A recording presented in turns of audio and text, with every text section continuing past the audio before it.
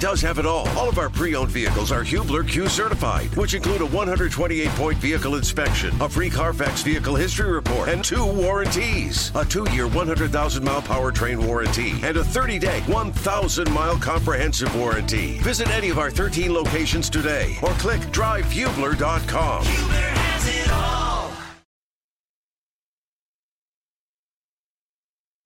All right, winners here. It's the 8 o'clock hour. Be safe out there, everybody. If you're going into work, going about your day. If not, just be inside. Dial us up right here on the Fan, or you can always check us out on the YouTube as well. Let's go on out to the Payless Liquors Hotline. Greg Rakestraw joins us at 8 o'clock here every single Friday. And, Greg, I got passed a note. I mean, this is pretty cool. Greg's going to be hosting a new show here Wednesday, 6 o'clock on the Horizon League called On the Horizon, Greg. So first of all, congratulations. What's the setup of the show going to be, do you think? Sure. So this will be a build-up to the Horizon League men's and women's basketball tournament being here in Indianapolis. They play the first and second rounds on campus sites. They bring the semifinalists here to Indianapolis and play on back-to-back days. So what it'll be kind of a weekly update as to what's going on around the league.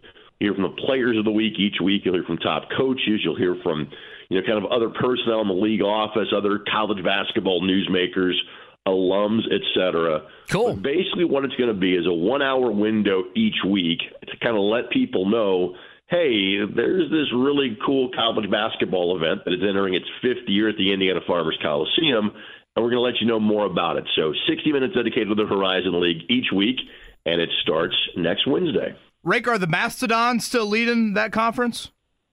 Depending on what happened on Wednesday night. So IUPUI kind of had the early flyer on Wednesday, playing a noon game against Green Bay and lost. But going into Wednesday, Fort Wayne had a half-game lead, but the top 8 teams in the league were separated by a game. And I kind of think that's what it's going to play out the rest of the way. I'm not sure there's that big of a difference between the top 5 or 6 teams in the league. He is the great Greg Rakestraw. He's with us here on the Payless Liquors Hotline. Let's go back to what we just chatted about before you came on, Rake, and that was Chris Bauer's comments from yesterday. I'm sure you saw some, if not all of it. Any grand takeaways by what the GM had to say after year 7 heading into year 8? No, just kind of what we had talked about in general in terms of, hey, it's a disappointing end. Significant progress was made. I described it in the post-game show as now you're worried about the micro and not the macro. There's the obvious, to some degree, concerns about Anthony Richardson because you didn't see the full sample size, but what you did from a small and then just kind of, off the field in the locker room, you kind of like everything about him, off the top, the I wouldn't say admission, but the acknowledgement of, listen, you can be a little more aggressive in free agency because you've got a quarterback on a rookie deal for the next 4 years. And just because, you've got some key pieces that you have to make a decision about re-signing, but there is still some room under the salary cap for this team. Obviously Chris wouldn't talk about, specifics, but you're looking in the neighborhood of $70 million. Again, a good chunk of that's going to go to guys you want to bring back. But at the same time, because your draft pick is kind of mid-round, you're not going to invest a lot of money in terms of the guys you're going to draft. So just at what position or where do you look at maybe bringing in a veteran free agent or two? So, that kind of catches your attention. But Kevin, as I'm sure you would agree, Chris is really good at these big picture talks at the end of the year. It's a good kind of insight into the franchise. And clearly the franchise is in a much healthier spot than it was at this time 12 months ago. Greg Rakestraw with us here on The Fan on this Friday, joins us on the Payless Liquors Hotline. Can I go back to just your thoughts on, the end of the game, but not only that, just the loss itself, from Nico Collins kind of going wild to at the end, the 4th and 1 call, the 3rd and 2 call, all the happenings that went on there. What did Greg Rakestraw think as you're watching this game? The Colts had every single chance, and then in the end, unfortunately, not only was it heartbreak, but the next day, Jacksonville spits the bit. You could be sitting here hosting a playoff game tomorrow afternoon in Lucas Oil. Yeah, obviously disappointing is the easiest word to use. In terms of the final play call, I understand not giving Jonathan Taylor the ball just because it was clear that he was playing hurt at the end of the game and didn't have the same acceleration or burst. So, and again, that goes part and parcel with not only was Jonathan Taylor playing hurt, Braden Smith wasn't playing at all, did everything he could to try to play the last couple of weeks and just couldn't go anymore at the end of the game. And so that makes 4th and 1 a little bit more dicey. At the same time, if you're not going to give him the ball, at least have him on the field. Again, I also understand the play got the guy open in terms of Goodson. I'd still rather see again, not the way that was designed, but I'm still like, hey, if you're going to give me, the RPO that this team has been known for and run seemingly more than anybody else in the league, use guys like Jonathan Taylor and Michael Pittman Jr. Make sure you have your best players involved in the play. So throw could have been a lot better, and even though it's behind the running back, you still got to catch a hitch in the hands, and I'm sure that will be something that will be in the mind of Shane Steichen from now until not just next season, but now for the rest of his forever career. Yeah. You file that away for future years, yeah. He is Greg Rakestraw. He's with us here on the Payless Liquors Hotline. We got Marion County semifinal action coming up later tonight. We'll chat with Rake about that in just a second. I want to ask you one more Colts-related one. I think it's easily the most notable list of in-house free agents in the Ballard era. I would kind of tier 4 of them above the rest. That would be Michael Pittman Jr., that would be Grover Stewart, Kenny Moore, and Julian Blackmon. Of those 4, Pittman, Stewart, Blackmon, Moore, who's the easiest to replace? Probably Julian Blackmon. And again, I think that, again, I'm not sure what the market's going to be for him. Kind of like I would say about Kenny Moore. I think there's a chance that all 4 guys are back because, again, it is, Chris's MO to invest in your own and kind of regardless of position, if you think that player is of quality and kind of fits the culture of the team, then you're going to bring them back. But again, you have to acknowledge injuries have played a part in virtually every season that he has been here. And even in a year where he played really well and was healthy until late, a late injury cost him space on the field. Plus, you've got Rodney Thomas, you've got Nick Cross. And again, Rodney wasn't playing as much at the end this year. You've got to read something into that. It's not just, hey, Nick Cross has been playing better. No, it also means that the guy in front of him left an opening there as well. I think somehow, some way, Michael Pittman Jr. will be back. I think Grover Stewart will be back. And again, it's obviously a different Kenny Moore over the course of the last couple of years from his outlook as to what the market is going to bear out into more of, I think, what his role is going to be here. I've always thought that of those guys, Blackmon was maybe the most likely to not come back. But at the same time, I also am not sure exactly what the open market is going to dictate to him, which may make him affordable to keep for this football team. Greg Rakestraw with us here on The Fan. Before we get to some high school stuff, I know your schedule obviously is going to be busy. I might as well ask about the Pacers. This week we've been talking a lot about Halliburton goes down, what I've described as a grim scene where he's being taken off, the towel over the head, and everything else. So be reevaluated in about 2 weeks. We know this West Coast trip is coming up in Atlanta tonight, and then out west the Pacers go. How do they keep their head above water? And then I guess just your thoughts on the scene there. Halliburton kind of does the splits, and the first thing you're thinking is, oh boy, how long is he going to be out? Andy, welcome to the nightmare of Pacers fans. Just because so I've learned. In the days after Reggie Miller, we have seen this play out. I mean, it starts with Paul George in Las Vegas. It goes to Victor Oladipo here, and you're just like, this can't be happening again, right? I am not one to believe in curses or continued bad luck, but man, I was thinking about it the other night. I mean, you're just like, I've seen this script before. This is the next guy, and it seems to be, you put Paul George in a class over Victor Oladipo in terms of the extended period of time in which Paul had played well for this franchise. And the level to which PG had carried them, at least the Eastern Conference Final. Victor was more of a one-year wonder and a comet. And that team, while taking the Cavs to 7, that was in the opening round. So let's put those two guys in different strata, even though injury stories are easy to compare, kind of the two. Halliburton is much closer to George. I don't think he's surpassed him yet, but he's clearly kind of on that track. But you just have in your mind, last week he's the leading vote getter in the NBA All-Star game that's going to be played in your building. And he gets hurt less than a week later. Now, thankfully, the news clearly is better than what the opening moments of how that felt indicated. And so, if he's going to play in 2 weeks, which is probably closer to 3 or 4, in other words, going to be reevaluated in 2 weeks, you're just trying to kind of, claim as many wins as you can. There's going to be some nights of ugly. It was a wonderful rally by the team to beat the Celtics. You get the luck of the draw in terms of the Wizards. You get a Hawks team that's not great, but a Hawks team's probably waiting for you after you embarrass them last Friday night, coming up this Friday night. For the Pacers, is just kind of try to get through this as best as you can. Try to be as close to 500 without him as you possibly can. This gives other guys a chance to showcase their skills while he is out.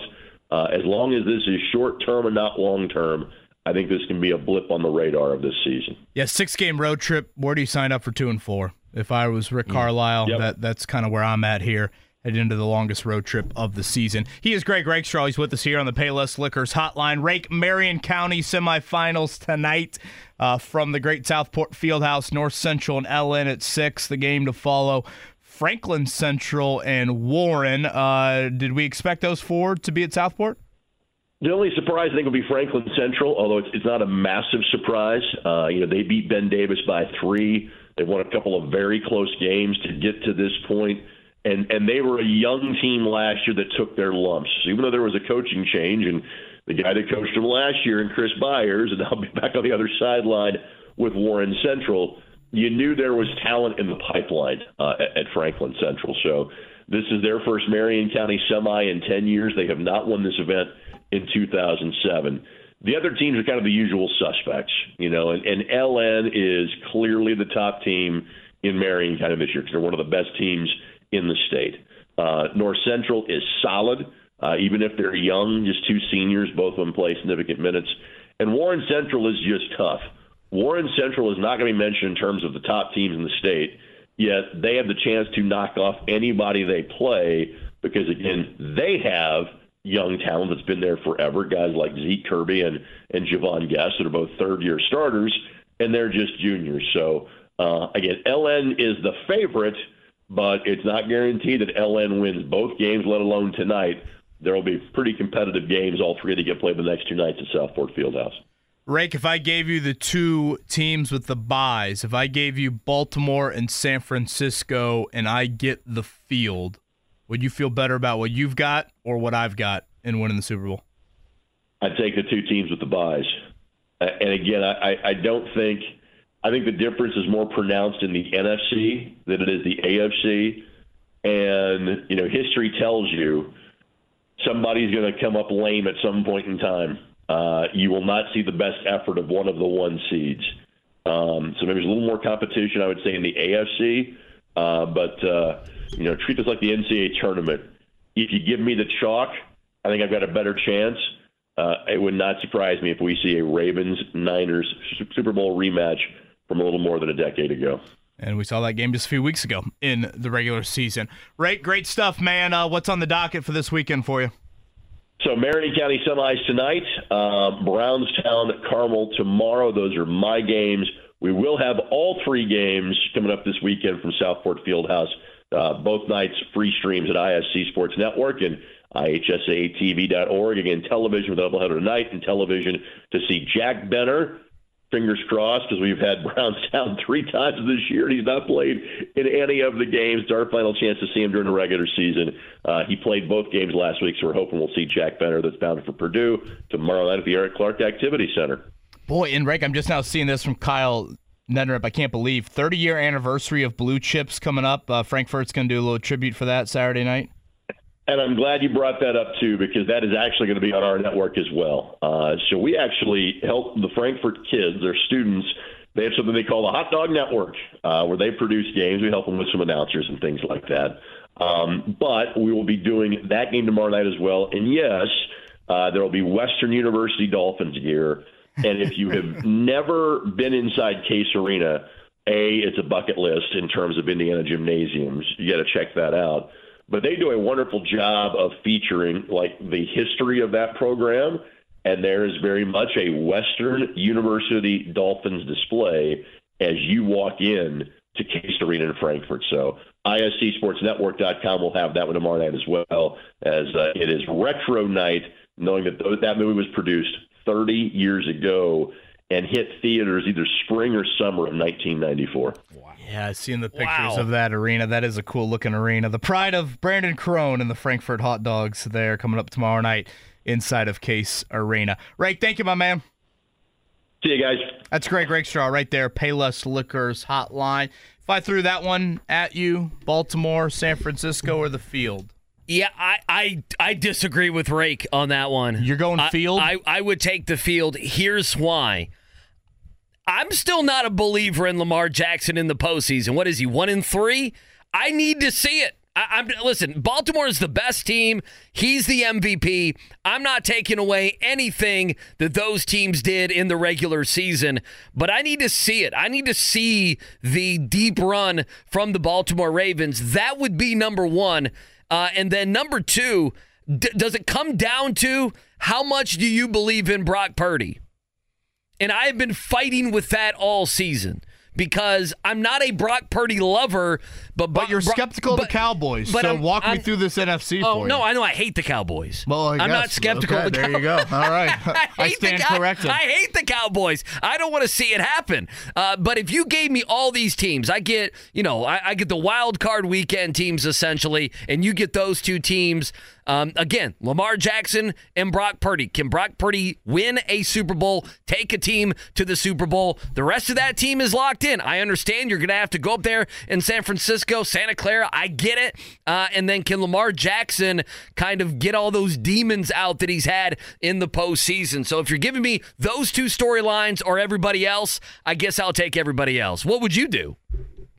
I think you're taking Baltimore and San Francisco, aren't you? Yeah, I mean, again, I like Dallas, but it's hard to get away from the one seeds at home. I think I understand the Lamar conversation. I also think this is the best he's walked into a playoffs of the whiteout group. I know the Mark Andrews injury is big, but with Zay Flowers and Odell Beckham and Rashard Bateman's had a few moments. I mean, there's just a little bit more to work with here from a pass catcher standpoint. And then on the flip side, I just think San Francisco, they don't need that much from Purdy. Like, if he can just be competent, assuming McCaffrey's healthy, Debo, McCaffrey, and Kittle, it speaks for itself there. So, and of course, home field no matter what for those teams. And it seems like both of the two seeds, there's just a little bit of question mark. I mean, Buffalo could have not been in the playoffs. Oh, sure, yeah. Here at the final week of the season. And with Dallas, as you've laid out, so eloquently, they have not had playoff success really at all here, especially as of late. So again, a reminder for tomorrow, 2 games, Texas and Browns at 4:30. Cleveland is a road favorite there by 2. Kansas City with a wind chill hovering around, 25, 30 below. 8 o'clock kick from Arrowhead. They are a 4.5-point favorite over the Dolphins. That is Tyreek Hill's return game to Arrowhead. And then Sunday, Buffalo, the biggest favorite of the weekend, 10 points over the Steelers at 1 o'clock. Cowboys and Packers, the biggest over-under of the weekend, 49 points. Dallas, a touchdown favorite over Green Bay. The Lions at home, a field goal favorite over the Rams on Sunday night. And then to round things out, 2 banged-up quarterbacks in Jalen Hurts and Baker Mayfield. Philly, a slight road favorite over Tampa. I saw our guy Mark Dykton before he goes in to do whatever he's going to do here. He said we also need to give him our pick. So at some point here on the show, we need to tell people who's going to win so they can fade against us and make some money this weekend. I have 3 quick questions before we get to a morning check down for you. You ready for this, yes. Kevin? All right, just about this. Number 1. If the Colts were in the playoffs and going to Kansas City, how would we view the cold weather and what the Colts have? A good thing? Bad thing? An offensive line? Jonathan Taylor? Short passing game? The Colts can't throw it in a controlled climate. Who cares if it's terrible weather? Yeah. Exactly. Hey, did you see Jonathan Taylor on Saturday night? I'm with you. I think that would work. Listen, I'm with you. I want to throw that one out because these are storylines we could have been talking about. But they would be hosting Cleveland. That's the other thing, and that's the bigger thing was if they were hosting Cleveland, what would be what would the Joe Flacco conversation today be like on a Friday? Because Flacco's a fun little story. We have fun with Flacco, and now you got to play Flacco. I think there'd be a lot of orange in the building. Oh, there's no doubt there'd be a lot of orange. And then my third thing to stew on: how much are Colts fans rooting against the Texans now? Because for now, the Titans are off to the side. Vrabel, the big bully's gone in the AFC South. They are in a rebuild, and they're in a rebuild with Will Levis. Okay? So, I'm not like the Titans right now. You can hate the Titans, but I'm pushing the Titans aside. We'll see who they hire, how they build that team. Jacksonville, just a face plant from Jacksonville where their coach goes hot seat. Trevor Lawrence, maybe not quite the upside, the quarterback that we thought. They're going to lose like Josh Allen maybe off their team. Jacksonville, very questionable the way they ended the season with what they should have been, could have been. They're a team that I just can't write in for 10 wins next year, winning the AFC South next year. I'm not ready to do that. Wasn't ready to do that this season. Definitely not next season. So the Texans had the season that the Colts kind of wanted to have. New coach. They got to see their quarterback become the star, one of the stars, one of the talks of the NFL. They make the playoffs. They beat you at the end. They actually win the AFC South. So, but I haven't felt that there's been, I don't know if hate's a strong word, but sports hate. Yeah. I haven't felt that with Houston. Do we feel that now? Are we rooting for Cleveland to win on Saturday? Yeah, Houston is the new boyfriend that you liked before they became the new boyfriend. Fair enough. You want to be that.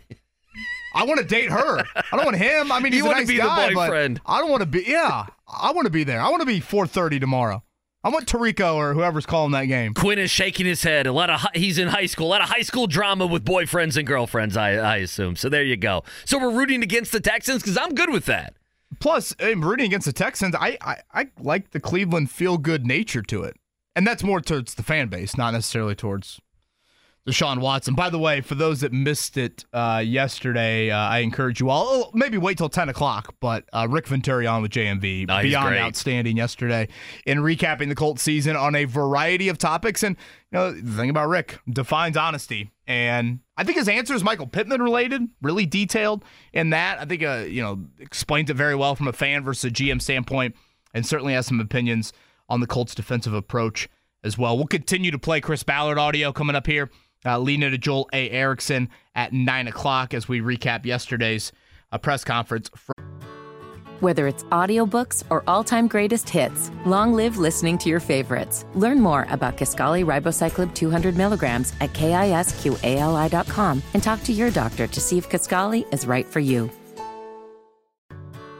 Whether it's audiobooks or all-time greatest hits, long live listening to your favorites. Learn more about Kisqali Ribociclib 200 milligrams at KISQALI.com and talk to your doctor to see if Kisqali is right for you. From Chris to end the season. Before all of that, we do got some hoop talk to get to here on the Morning Checkdown. Joining us on this Friday, we'll get to later on some of our picks. We'll keep going with the Chris Ballard sound. Big weekend of the NFL. Reminder, Pacers in action tonight. We'll have it right here. 7 o'clock coverage on The Fan. Reminder as well, I should say, 1075thefan.com. Tons of content up there. KB's got all of his articles. I have my final regular season power rankings. I know Mark Dykton's always putting stuff up there as well. Corbin's got to write an article on Purdue basketball at some point this weekend. Boy, Purdue Penn State, that should be a close one. 88-58 maybe. You'll see. I don't know. Penn State's that bad, aren't they? I guess I don't know. Yeah, they are bad. Yeah, they are pretty bad. 30. Coming off that. Did I see maybe closer to UCLA 20. lost by 40 last night? Oh, and they were down. Yeah, they were down huge. Mick Cronin went from like, I'll go make a Final Four to being like, he's being so bad he might end up at Louisville. As bad as the head coach UCLA. That was a stray towards the Card Nation. Well, I mean, they got to hire somebody, and, that buyout's going down if you look at Mick Cronin, so he could even be fired. You might not even have to pay that. So all that's happening. Find the podcast, obviously. Podcast Center 1075thefan.com. All right, Joel A. Erickson joins us from the Star. Colts beat writer. He joins us on the Payless Liquors hotline. Joel, good morning to you. Stay warm, my friend. How are you? I'm doing pretty well. You're throwing some basketball takes out there right before I came on. So some spice coming through Andy this morning. Do you have a basketball take you want to get off your chest? He's a Bruce Pearl guy. I do like watching Bruce Pearl's teams. That's true. That is true, especially when they play like the press and three version of it. And I don't even know who Missouri's coach is, Joel. Who is it? Dennis Gates. It is Dennis Gates, who I think is very good. The Missouri is not that good this year, but they were good last year. They're kind of running into a what do we do when we don't have Kobe Brown situation, but I do think Dennis Gates is good. I love Bruce Pearl, by the way. I interviewed Bruce Pearl at the Final Four last year, and we talked, you get these guys for like 9 minutes, and you can't go over the 9 minutes. We talked about he took his team to Jerusalem, and they went swimming in the Dead Sea. And that's what we talked about for just an excuse minutes. For Bruce Pearl to take a shirt off again. Yeah, so I'm a BP guy, man. I like me some Bruce Pearl. But you're right. I watched Missouri against Kentucky the other night. That's not the same Missouri team as last year. They're not quite as no. They're not the same. No, that talent level's not quite as high. So Joel A. Erickson with us here on the Fan on this Friday. Main takeaways. We've talked about team needs and the back and forth there with Gus Bradley and Anthony Richardson and his style of play and some of the things that the Ballard, just the frustration of not making the postseason and not winning the AFC South, but being encouraged, through it all, still being encouraged with what they have with Steichen and still with Anthony Richardson. What were your main couple takeaways from Ballard's 52-minute press conference yesterday?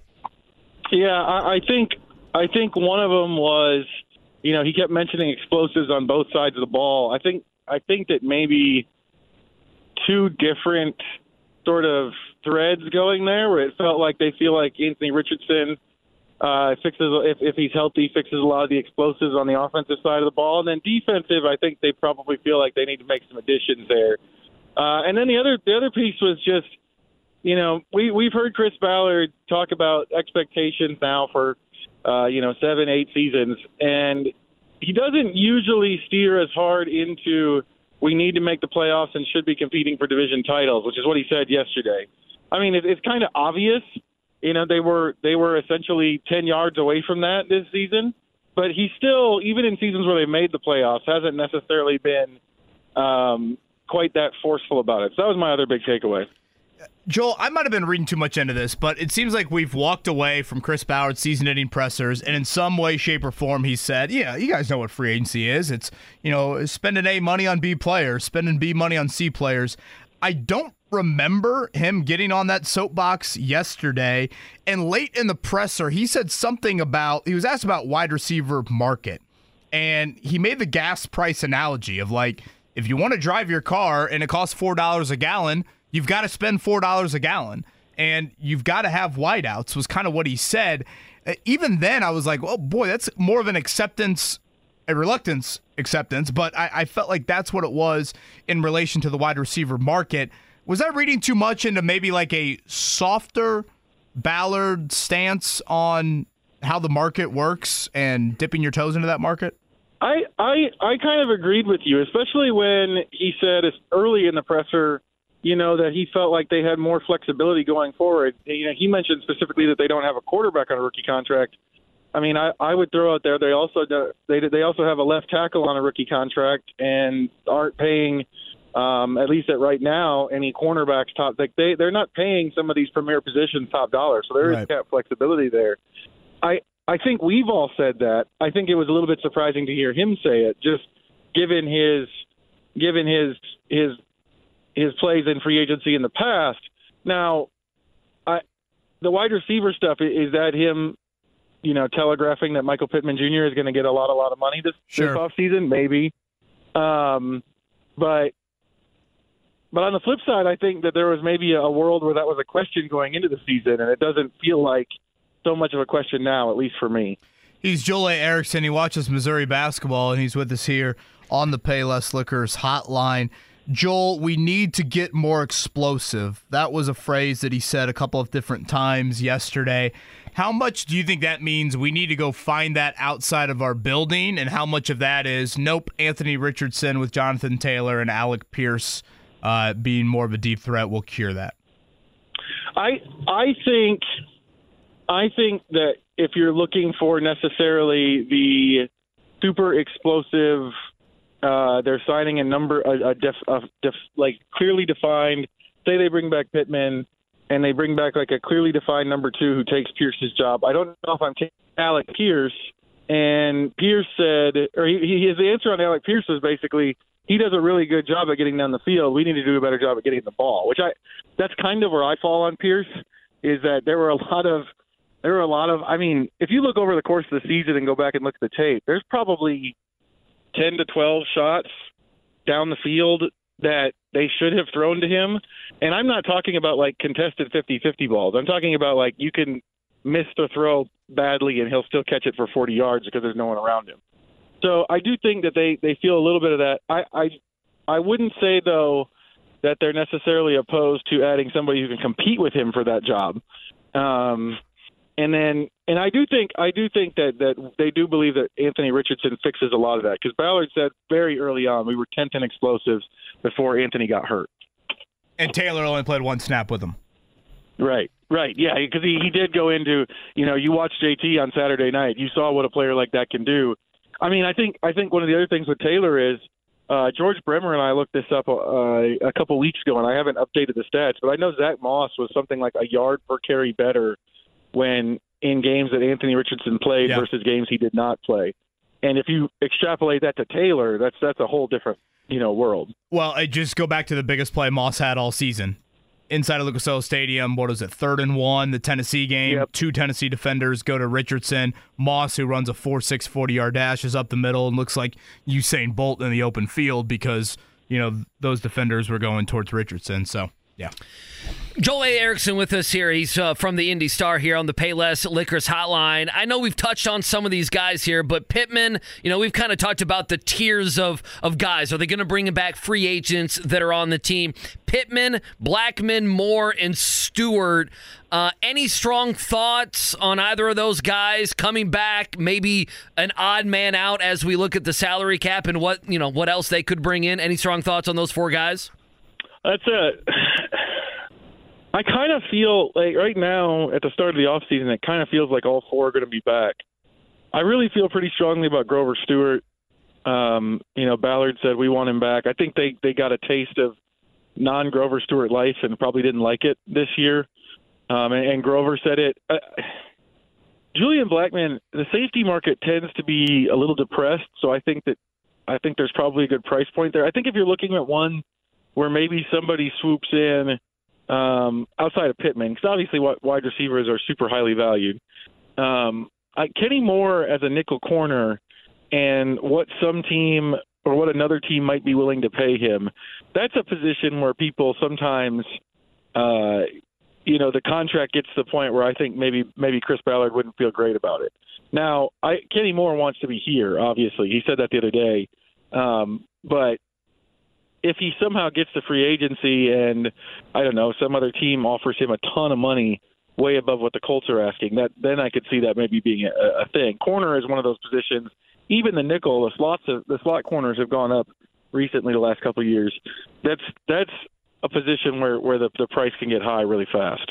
Joel A. Erickson with us here on The Fan. All right, so the Gus Bradley conversation, I think that fans love Shane Steichen. Steichen came out and said as much. We're bringing, we like Gus Bradley.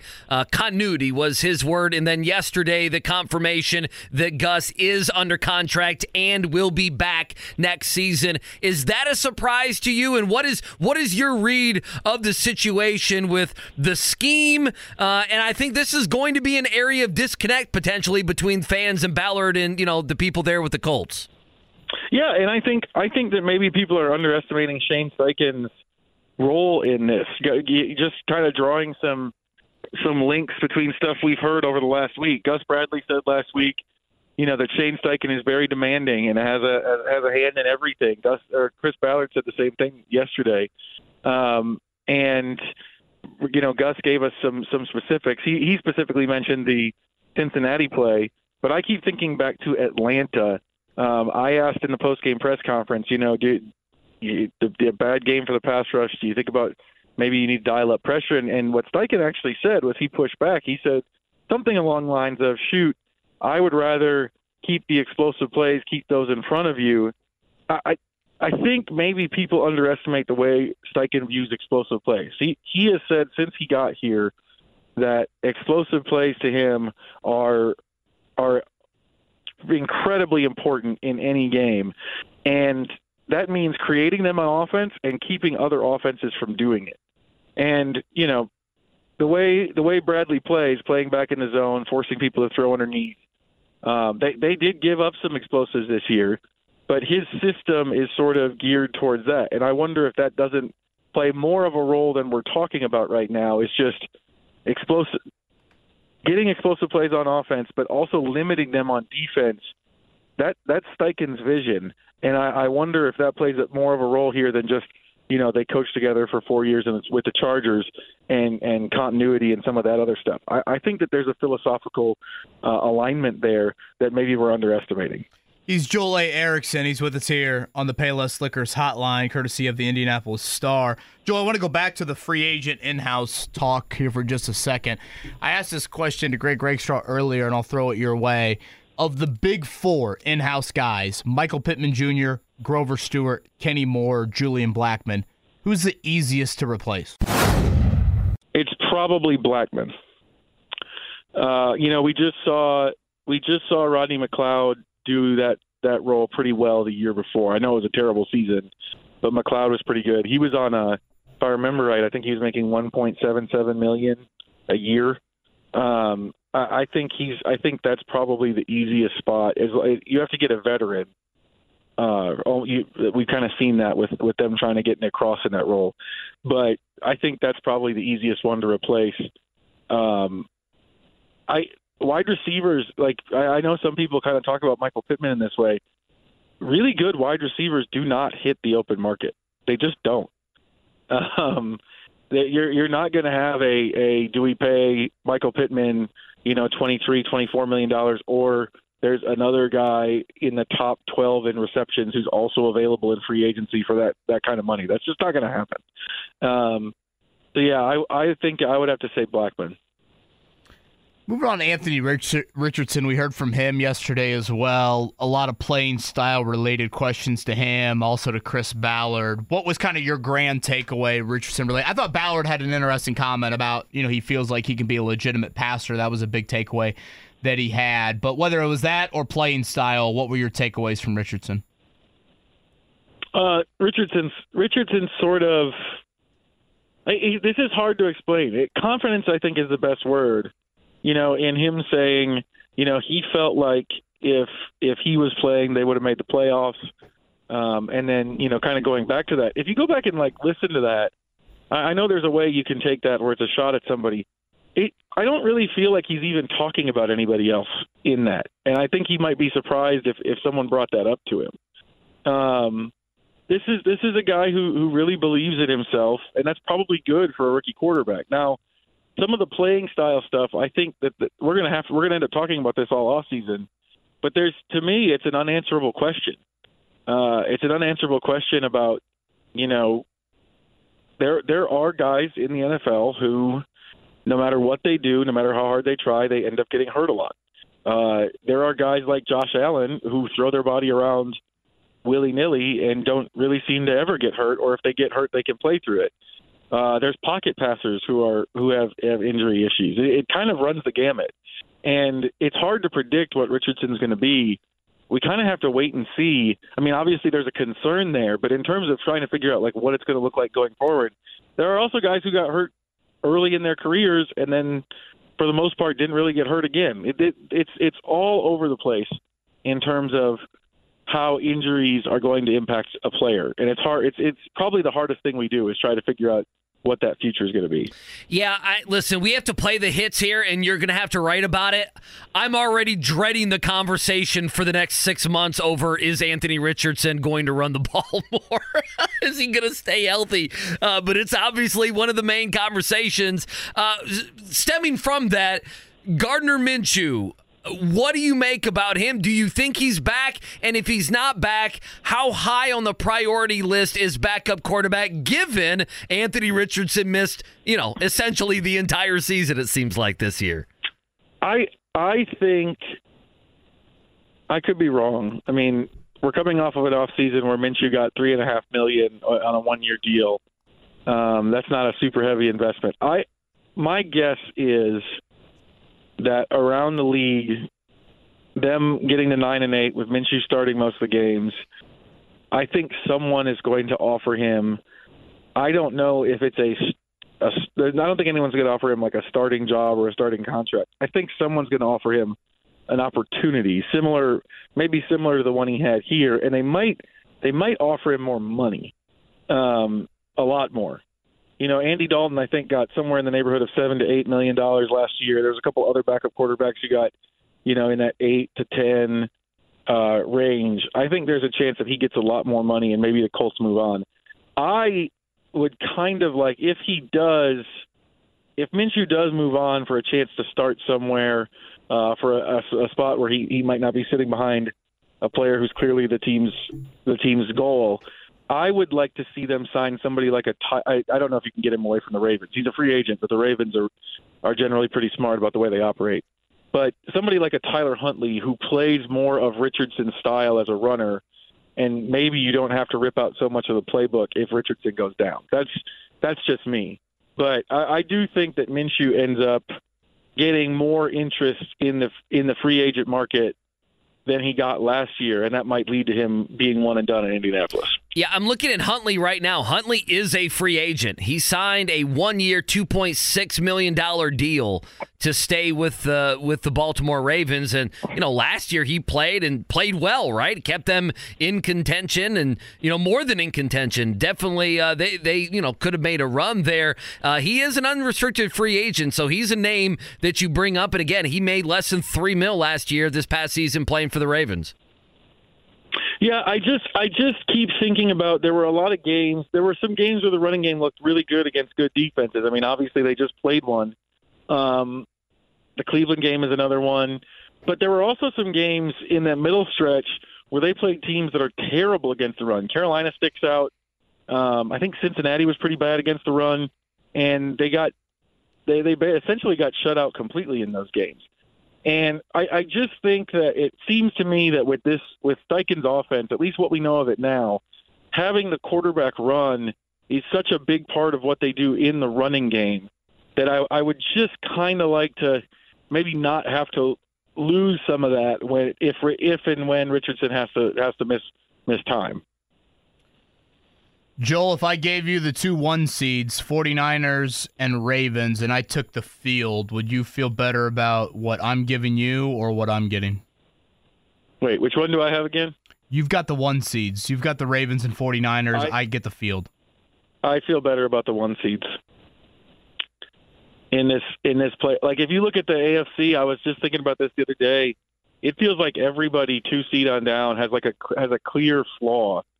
And then the Niners just seem to be like a guaranteed NFC Championship game participant every year anyway, and they feel like they're in a pretty strong place. So yeah, I would take the 1 seeds. He is Joel A. Erickson. A whole lot recapping yesterday from Chris Ballard, and hopefully, or should be, some quiet weeks on the horizon, which we have not said in recent Januaries. Joel, enjoy the quiet time. I hope I didn't jinx it. I can't believe you said that. I can't believe you said right? that. Joel, in all seriousness. I can't believe it. What? Oh, no. What would be on the horizon? What outside? Gus Bradley's coming back, right? What would be there? Jim Bob Cooter's not being interviewed for head coaching gigs. Am I missing something? I don't think you're missing anything. But there's just been Kevin. I don't believe in Jason. These off seasons. I'm just looking around every corner, like what could come up that we're not thinking of right now. But you're right. It doesn't seem like there's anything on the horizon. Oh, and look. Whether it's audiobooks or all-time greatest hits, long live listening to your favorites. Learn more about Kisqali Ribociclib 200 milligrams at KISQALI.com and talk to your doctor to see if Kisqali is right for you. Colts have been very well behaved off the field this year, so I don't think anything would arise. Nothing will happen on sure. that end at all. Joel, hopefully you can enjoy the quiet time, man. Thank you. Thanks for hanging out with us here in the DriveHubler.com studios. Hopefully everyone's staying safe out there. It's going to be a wet day today and a cold weekend, and next week's going to be cold as well. So it's great to watch some college basketball. Pacers in action tonight. All the NFL. We'll talk about it here on The Fan. Reminder, Pacers are back in action tonight. They're in Atlanta. 7:30, that coverage. I should say that tip-off. 7 o'clock, the coverage tonight right here on The Fan. Okay, so let's dive into this. Chris Ballard alluded to a couple positions of need, and obviously if you're a fan or media, you watch the team, you think, okay, there's a couple different positions we may need, and then to tie it in with something I said, I know Brock Bowers and Keon Coleman, the wide receiver there at Florida State, you start looking at these mock drafts, there have been offensive guys tied to the Colts there, drafting in the, 15, drafting in the middle coming up in a couple months. The other prevalent position is corner, and I mentioned the two different corners there at Alabama being possibilities there in the middle parts of the first round. So what did you make of what Ballard said or didn't say, and kind of what's on your short list as we turn to that part of the offseason? Well, let's put a little bow tie on what you just said there about corner at 15 and what it would mean for Kenny Moore. The one thing, the Colts drafted 3 corners last year. It was very notable. Obviously, they committed to a youth movement. But whether it's Juju Brents, obviously Darius Rush is no longer here. We saw Jalen Jones this past year. Or even go to Dallas Flowers, who got hurt early in the season, lost for the year when he tore that Achilles. Andy, they're all outside corners. Nobody's a nickel. Nobody's a slot. And that's what Kenny Moore plays. And that obviously is a position that has really, really grown here in the NFL over the last handful of years. So, and free agency is also a month and a half before the draft. So you're going to have to make a decision on Kenny Moore before you make a decision on, what you do at number 15. So if there's one little nitpick maybe from last year in drafting all those corners, I would have liked to have seen maybe one of them be more of kind of that inside slot guy where you maybe could pass the torch from Kenny Moore to that guy or maybe feel a little bit more comfortable. Because right now, nobody on the roster sniffs a replacement for him. As far as needs, basically indirectly, Ballard said guys that are more explosive offensively and guys that stop explosive plays defensively. We need to get more explosive, was what Ballard said. Now, I think there's an element of Anthony Richardson and Jonathan Taylor together can create a lot more of that. Remember, they played one snap together. And Ballard mentioned yesterday, Richardson, when he was in the lineup, I think the Colts were 10th in explosive plays. But Andy, when he was in the lineup, Jonathan Taylor wasn't next to him.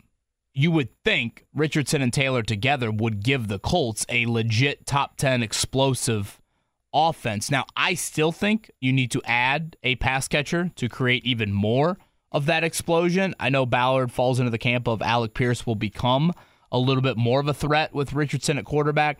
But when you just look at that statement, we need to be more explosive. Again, personnel-wise, that means, in my opinion, another pass catcher, and then it means reinforcement in the secondary. So that is corner and safety.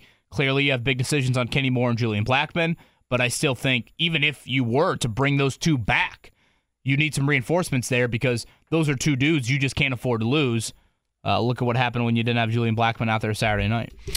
So which way would you go right now? Because the sexy thing is give me Bowers or give me a Keon Coleman. That's the sexy thing. I still like speed edge rusher. We can get into this debate a little bit more in the coming weeks, and I know Ballard his Kwity Paye answer yesterday was a little bit higher on him than I would be.